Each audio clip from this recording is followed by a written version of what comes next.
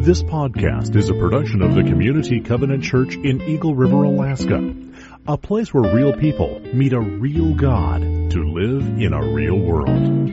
For more information, visit our website at www.communitycovenant.net.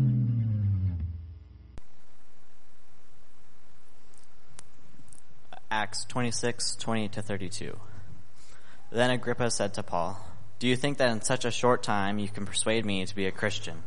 Paul replied, "Short time or long, I pray to God that not only you, but all who are listening to me today may become what I am, except for these chains." The king rose, and with him the governor and Bernice and those sitting with them. After they left the room, they began saying to one another, "This man is not doing anything that deserves death or imprisonment." Agrippa said to Festus, This man could have been set free if he had not appealed to Caesar."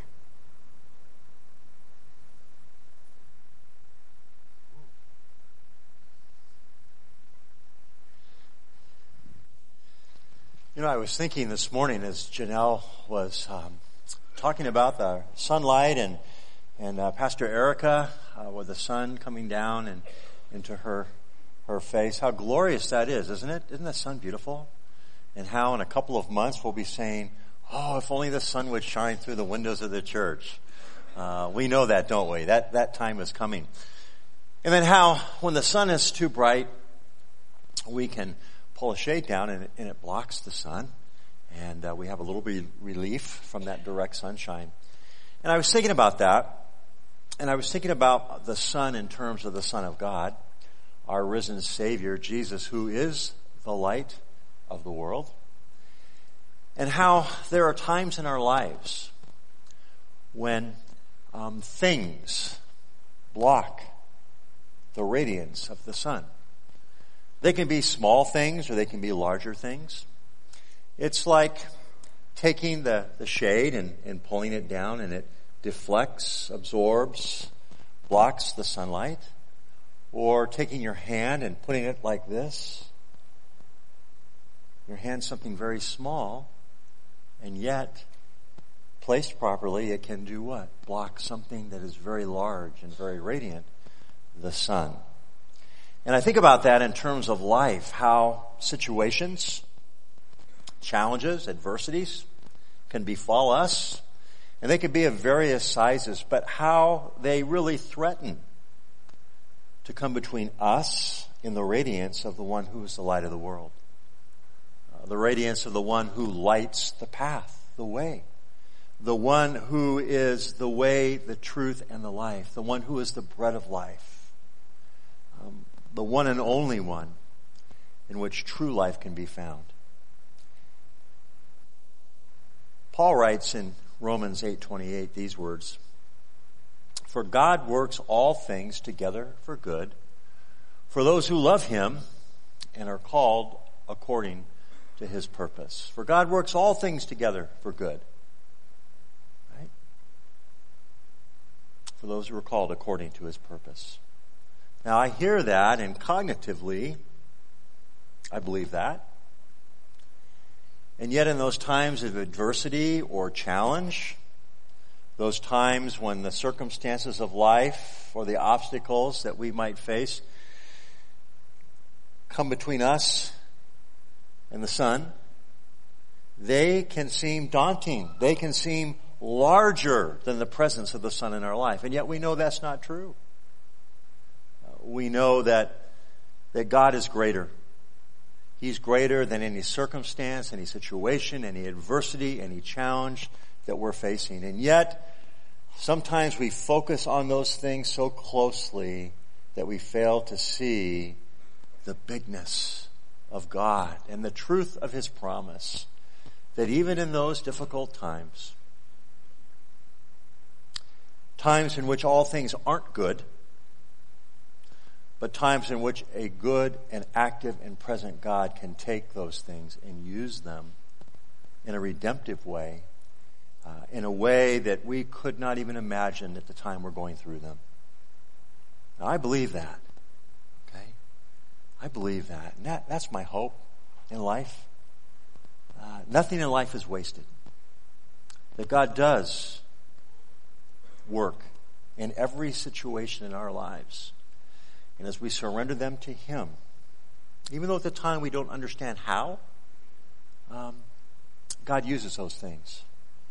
And I'm convinced of that, and our scripture today is a testimony of that.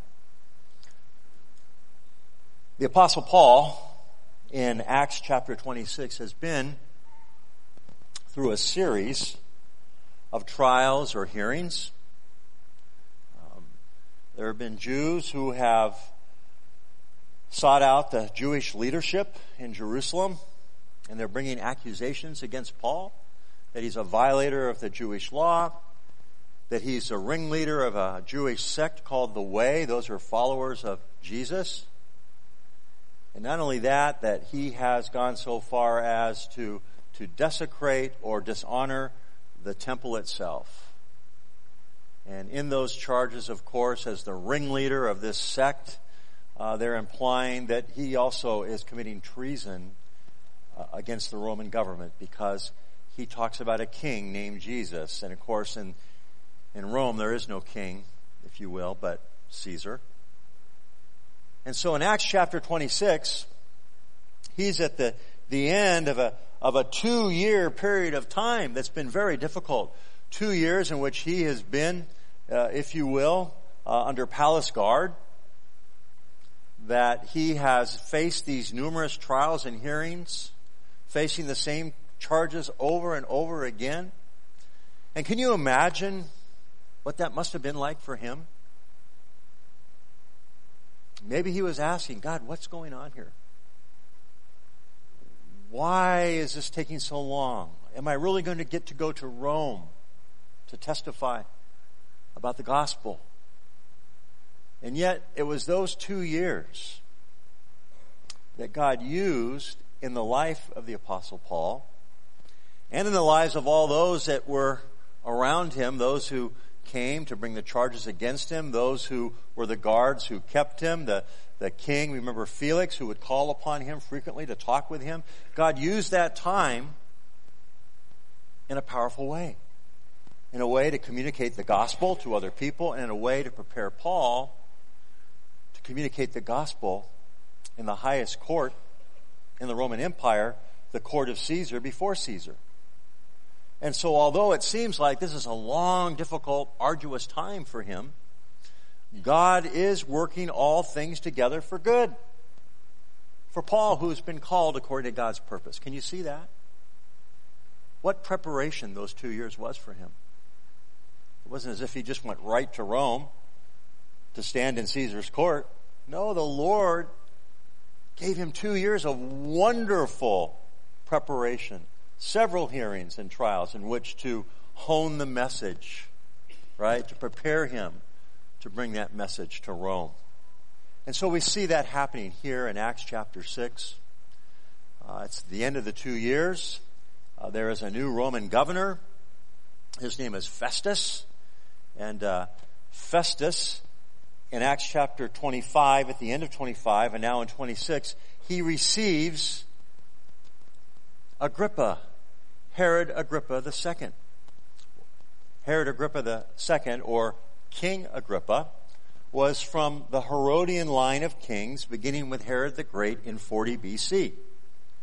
And it was Herod the Great, who was his great-grandfather, Herod Antipas, who was his great-uncle, Agrippa I, who was his father. He's in that line, and he's going to be the last of the line of the Herodian kings that have ruled and have served and have assisted the Roman government in the area of Palestine and Judea, in that area of the world. Okay? And so here is this young king, Herod Agrippa II, and he is coming to meet this new Roman governor, Festus. Now Festus has a dilemma. He doesn't know what to do with the Apostle Paul. And so he has to send Paul off. He's agreed to send Paul off to Rome, to Caesar's court, to have a hearing before Caesar. But he has to prepare papers to explain why he's sending him, and he really can't explain why. He's really not sure. Because there's a lot of charges that are being brought up against Paul that have to do with religious affairs.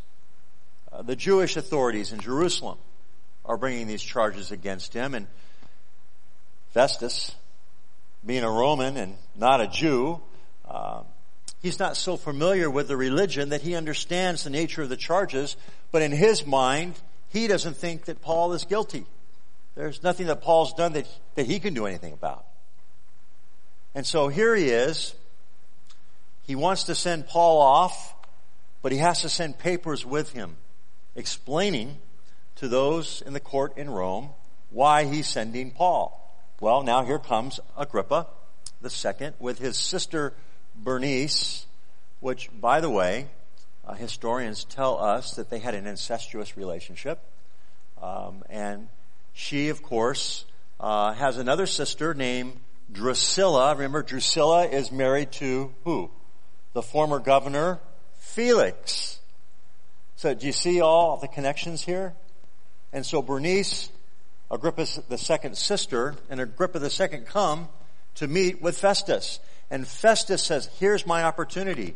I'm going to ask King Agrippa about the Apostle Paul and about these affairs, these charges that Jews have brought against him, because he obviously has a deeper understanding than I do. And maybe he can help me understand so that I can write papers when I send off Paul to Rome. Do you see, this is the context of our chapter 26.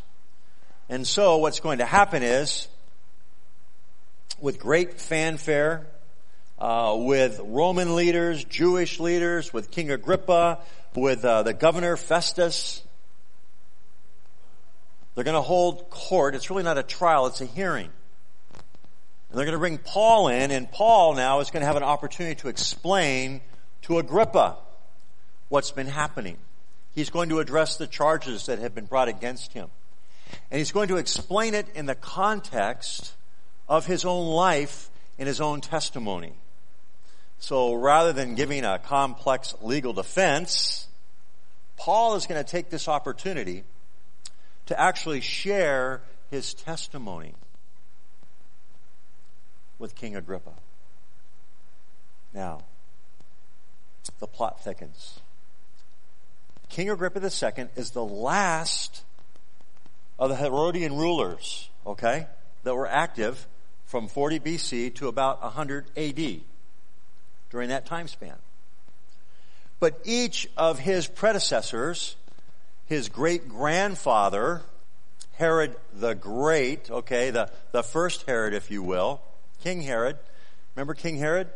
King Herod was the king who the wise men came to, and when he heard about the birth of the King of the Jews, Jesus, he sent the wise men out to find the baby Jesus. Why?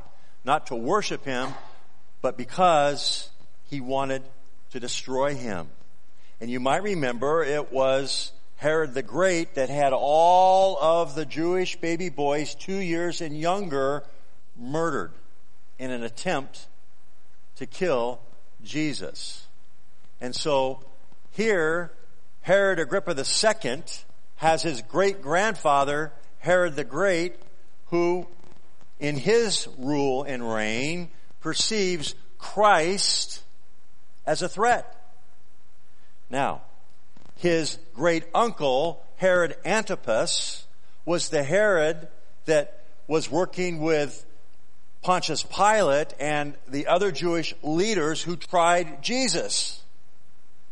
And so Herod Antipas, Herod Agrippa II's great uncle, also had an encounter with the message of Christ, right? Then we see Herod Agrippa I, Herod Agrippa II's father, the one who preceded him directly. He was the one who had Peter thrown into prison, and historians say is partly responsible for the martyrdom and the execution of James. You see that? So now it's his turn. And he's going to hear the message of the gospel. He is going to be, as all of his relatives before him that preceded him, those rulers, they are going to be confronted with the issue of what to do about Jesus. You see that? generation after generation, we see these Herodian kings facing the gospel, facing Jesus or the message of the cross. And now it's his turn. And so Paul is going to share. And if you open up your Bibles to Acts chapter 26, there's a couple really interesting things I want to point out to you. Now, in Acts chapter 26, Agrippa begins by giving Paul permission to speak. And so Paul motions with his hand and began his defense. And in verse 2 of chapter 26, his defense begins. Now it's interesting. Do you remember at Paul's conversion in Acts chapter 9? Where there was a man named Ananias, and the Lord appeared to him in a vision and told him to go to meet with Saul of Tarsus. That was who Paul was, right? To meet with him after his conversion, to assist him. And of course, Ananias was a little bit reluctant because Paul was the great prosecutor of followers of Jesus. And he said, God, you know what you're doing. You know who this man is. You want me to go to him? Right? And the Lord said this, and this is really interesting. In Acts 9, verses 15 through 16,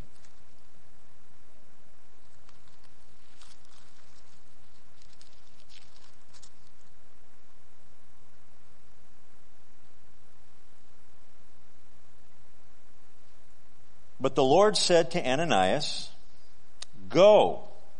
This man is my chosen instrument to proclaim my name to the Gentiles and to their kings and to the people of Israel. I must show him how much he must suffer for my name." So, exactly what the Lord told Ananias Paul was going to do, what do we see Paul doing here in Acts chapter 26? That very thing. Because before Paul in this hearing, before Agrippa, there are religious leaders from Jerusalem, Jewish authorities. There's King Agrippa II. There's the governor Festus.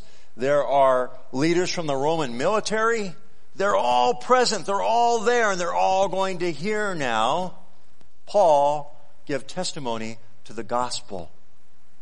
Isn't that interesting? That's a powerful thing. Now, remember how we talked about these 2 years have been a preparation for Paul, preparing him ultimately to go to Rome? Here's another great verse.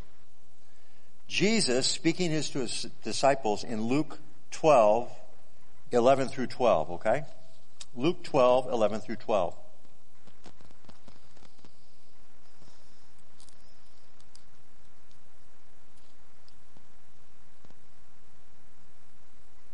When you are brought before synagogues, rulers, and authorities, do not worry about how you will defend yourselves or what you will say, for the Holy Spirit will teach you at the time what you should say.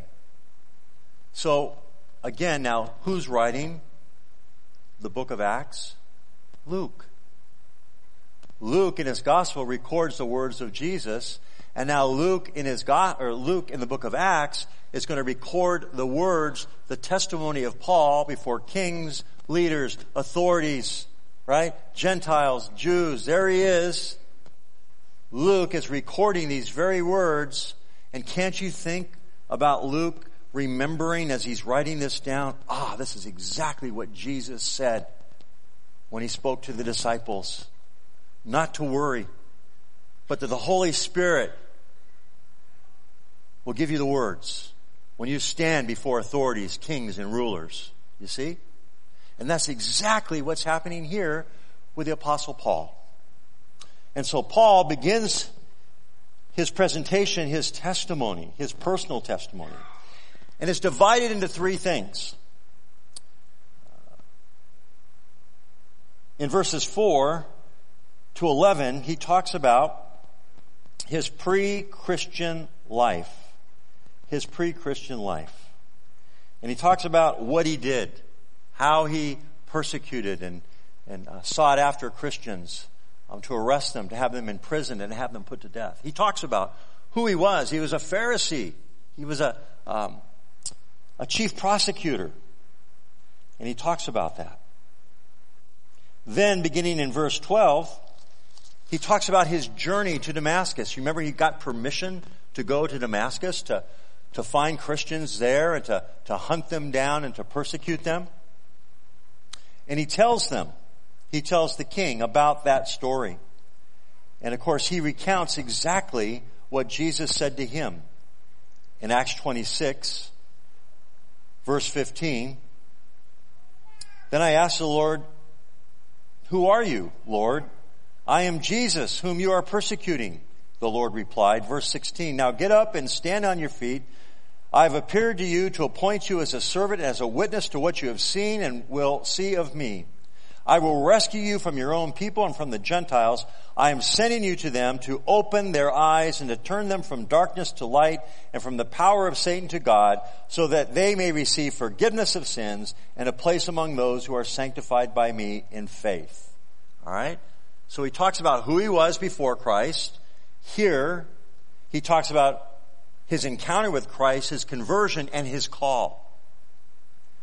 And then in verse 19 and following, he talks about his obedience to that call. All a part of his testimony. And he says here in verse 19, so then, King Agrippa, I was not disobedient to the vision from heaven. First to those in Damascus, then to those in Jerusalem, and in all Judea, and then to the Gentiles, I preached that they should repent and turn to God and demonstrate their repentance by their deeds. And he continues on in verse 22. I am saying nothing beyond what the prophets and Moses said would happen. That the Messiah would suffer and, as the first to rise from the dead, would bring the message of light to his own and to the people and to the Gentiles. Okay? Now this is building up to a crescendo. All right? He's told the king about his life before his encounter with Jesus. You know, the king would have been familiar with that. He would have known those things.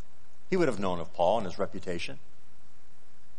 So he's just reminding the king of things the king already knew about.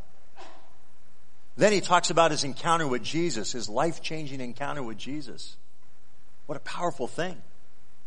And how Jesus had given him a call to go not only to the Jewish people, but to the Gentiles.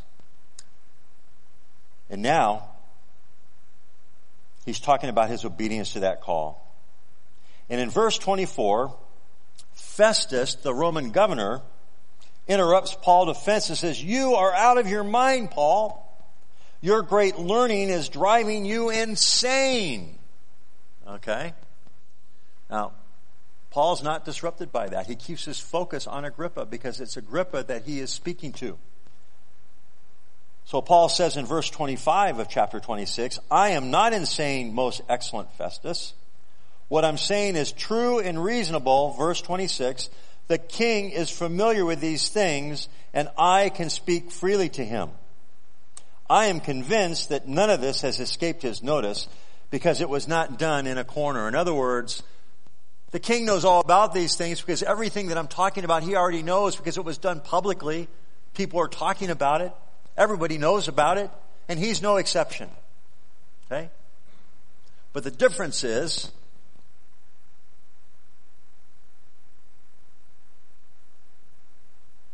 know about the scripture, the prophets. But King Agrippa does.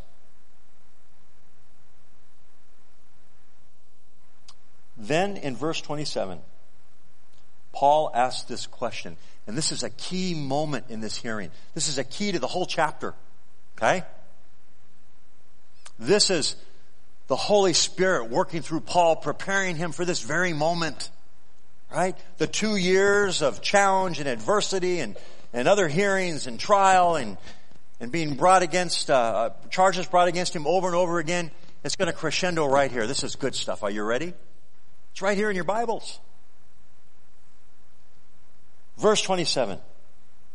King Agrippa, do you believe the prophets? I know that you do. Now the king, right, is backed in a corner. Here's the situation.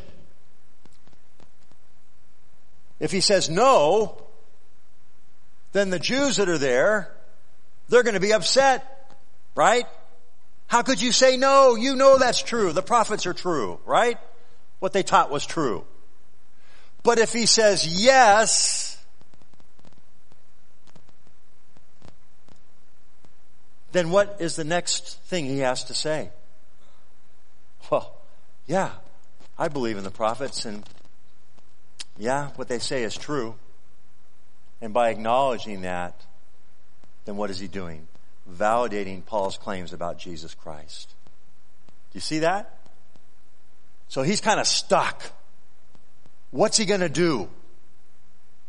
Well, this is what he does. Verse 28.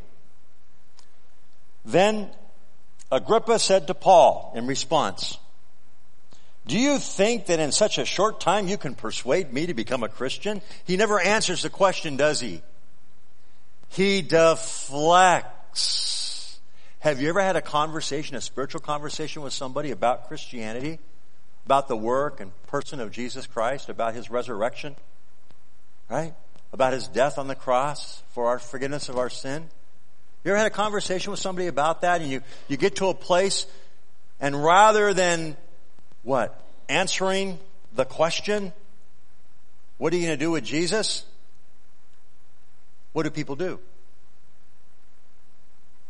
They deflect, don't they? They deflect.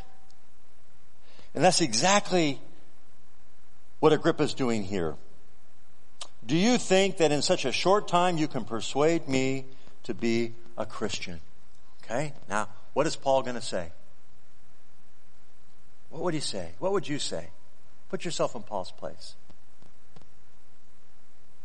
This now is going to be an opportunity for the Apostle Paul to declare the bottom line of his life. What he understands his purpose and meaning as a follower of Jesus to be. It's the bottom line. Okay? And here it is. Are you ready? It's good stuff. Short time or long, I pray God that not only you, but all who are listening to me today may become what I am, except for these chains. All right? That's the bottom line. That's the bottom line of his life. That's the bottom line of what he understands his purpose and his calling to be as a follower of Jesus. King Agrippa, it doesn't matter in a short time or a long time, I desire you and all who are listening to me, that they may become as I am, that they too might become followers of Jesus Christ, that they may have a life-transforming encounter with the only one, right, that is capable of giving them true life, forgiveness of sin, through His resurrection from the dead. Right? Paul says it right there.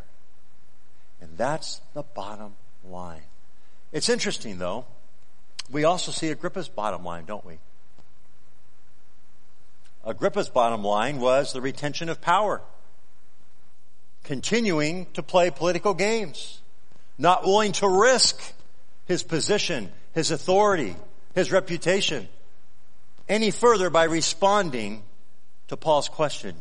You believe the prophets, don't you? King Agrippa, I know you do. Well, that's his bottom line. In his failure to respond, he's declaring his bottom line. Do you see that? And so, King Agrippa III, like his father, Agrippa I, like his great uncle, Herod Antipas, like his great grandfather, Herod the Great, all had an opportunity to respond to Jesus. But like all his relatives before him, his bottom line is, I'm the king. And I will not give up rule and authority of my life and my kingdom to anyone, especially to this one named Jesus. Do you see that? Man, kind of gives you chills, doesn't it? And as we read that, Paul says, I pray God that you are the only one, or that those who are listening to me may become what I am, except for these chains. Paul is practicing as he's praying. He says, I pray that you come to know Jesus. Exactly what he's going to tell his protege Timothy in 1 Timothy 2, 1 through 4. Are you ready? Turn to 1 Timothy chapter 2, verses 1 through 4. This is so cool. By the way, prayer is a major, major part. It's the foundation of conversion. If you have a heart for people to come to know Jesus, boy, you just pray for them. Pray for those in their life. Pray that the Lord would bring people around them. Pray that the Lord would open their eyes and their ears and their hearts to receive the message of the gospel. Prayer is vital in our ministry for the Lord. But in 1 Timothy chapter 2, verses 1 through 4, later on, Paul's going to write to Timothy. And again, I can think of Paul reflecting on this event that we read about today as he writes, I urge you then, first of all, that petitions, prayers, intercessions, and thanksgivings be made for everyone, for kings and for all those in authority, that we may live peaceful and quiet lives in all godliness and holiness. This is good and pleases God our Savior, who wants all people to be saved and to come to the knowledge of the truth. And that's exactly what he tells the king in his response.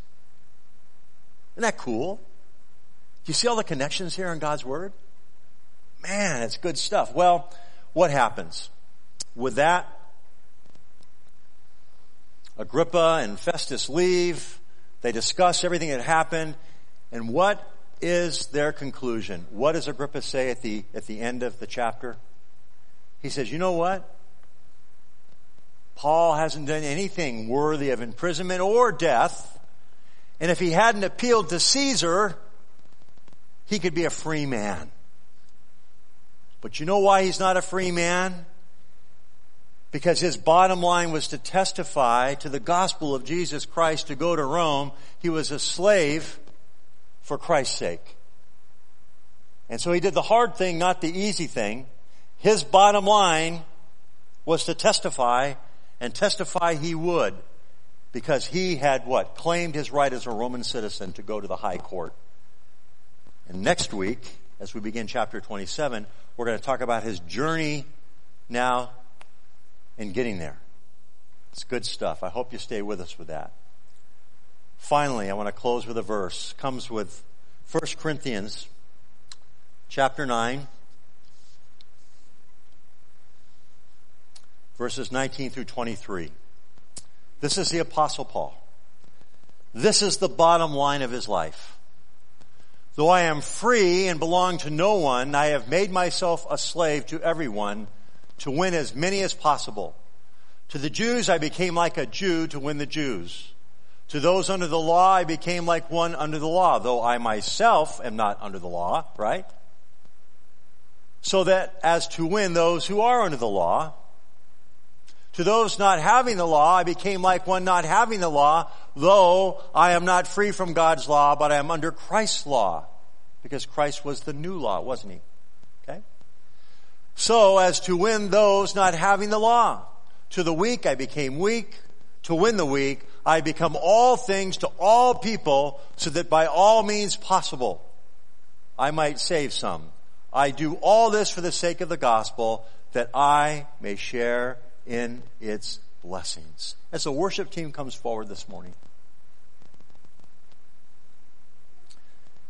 I want you to consider where God has placed you in your life. The circumstances of your life are unique. For some of you, they may be daunting and challenging. For others, you may be right where you think you need to be. But wherever you are, the Lord wants your bottom line to be to live for Him in the world, in those circumstances. And this morning, as we close the message, I would just ask that you would search your heart. Ask the Holy Spirit to reveal to you and to speak to you and to help you discern ways in which you can become all things to all people. That you might be Christ's ambassador. that your bottom line is that wherever you go, that you might live for Christ in word and deed. And as you do that, participate in the blessing of the gospel. Amen.